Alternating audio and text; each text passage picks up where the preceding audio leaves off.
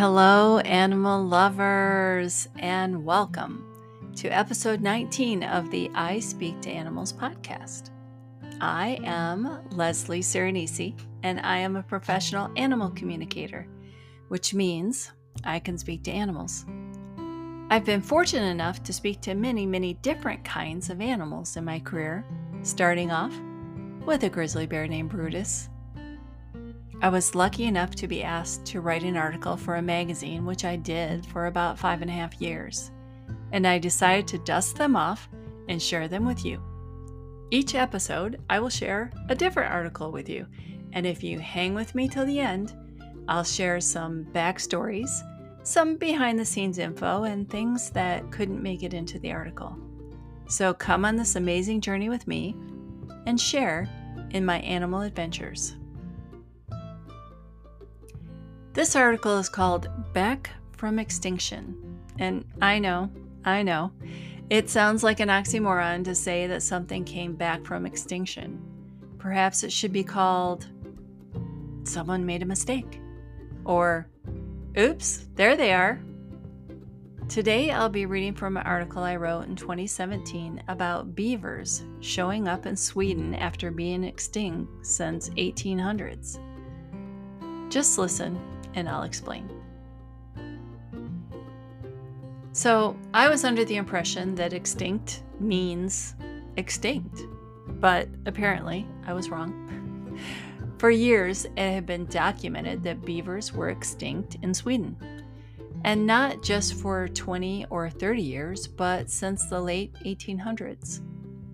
In fact, beavers had become fairly scarce in most areas of the United States due to fur trading. Their warm and waterproof fur made for sought-after coats, and their demeanor made them easy prey. Chances are, if you were hunting and trapping a beaver, you weren't likely to be mauled by one, so trapping beaver was far more profitable, safe, and desired than bear or wolf hunting, and beavers became practically non-existent. But recently, in Stockholm, Sweden, they announced that they're having issues with beavers in the downtown waterfront area. Beavers have built lodges and climbed onto the banks in the downtown urban area and cut down trees with their massively strong teeth, and they've become a damn nuisance. It's like they're taking back the territory that was once theirs. An entire country that had eradicated beavers in the 1870s now had them back and in full force in the downtown Stockholm area. Recently, I went to a Detroit Zoo volunteer meeting, and one of the big topics discussed is that beavers have come back to Detroit after being gone for over 150 years. 2 lodges have been reported on the Detroit River.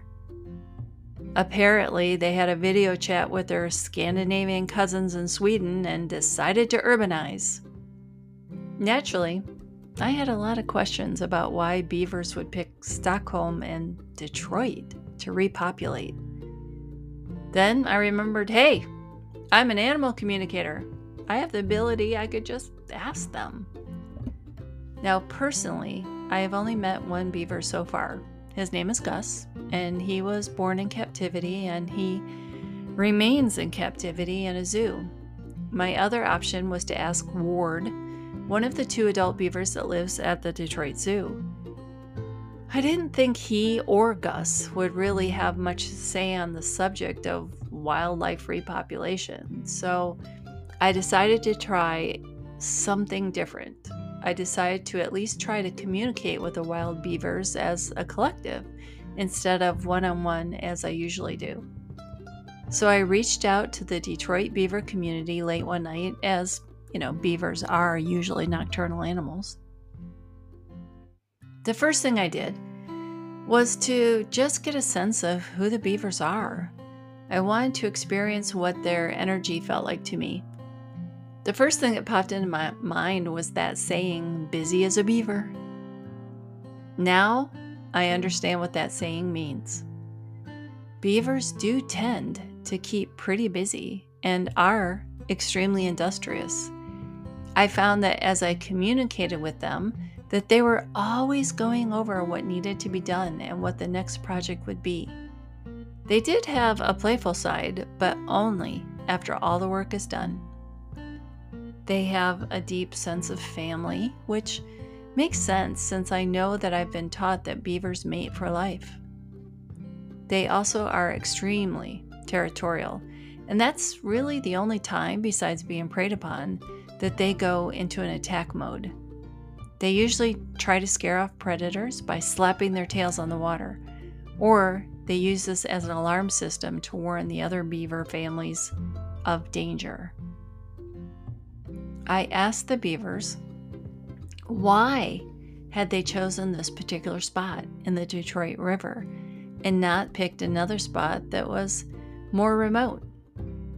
They told me that there was an uninhabited island nearby where they have lived for quite a while, and they were just branching out a little further to establish their own territory. Beavers on an uninhabited island in the Detroit River? Who knew? I found them to be charming and hardworking, and I even forgot that they are rodents. In fact, they are the largest rodent in North America, and they can easily weigh up to 60 pounds and live to be in their 20s. I expected them to be a little calmer and laid back, but to my surprise, they were not really calm at all because they were always thinking about work. They tended to be more on the level of a workaholic, as they seemed to always be thinking of the next task that needed to be accomplished. I myself am not a workaholic. I work very, very hard while I am working, and then I let it go and I enjoy my downtime. My favorite thing is being in my pajamas for the whole day on my rare day off. To me, pajamas equals rest and relaxation. So the other day, I was sitting in my pajamas when I realized that there was this big project that needed to be completed that day. I could not motivate myself to move off of the couch, and I started to whine to myself in my own head. Suddenly, the beavers popped into my mind, and I decided to take a chance, and I connected with the same Detroit beavers once again, and I asked one of them for some help. I could use some motivation to finish a big project today, I said to the large male beaver. As I sat there and connected with his energy, my tired, unproductive mind started to clear. I started to feel inspired, and I felt a surge of energy. I felt that excitement of being able to finish a project off till the end. I got up off the couch, I sprang into action, and I was able to complete my project in far less time than I had originally anticipated it would take. It was like a beaver miracle. I never thought I would be able to talk myself into getting off the couch that day. At the end of the day, I thanked the beaver for his wisdom and motivation. I realized that I was able to compromise because I was able to finish my project, but I was also able to stay in my pajamas. It was kind of a nice balance between the two, I think. And I'm pretty proud to say that I think that I may have come up with the answer. So I'm currently on the search for pajamas with beavers printed on them.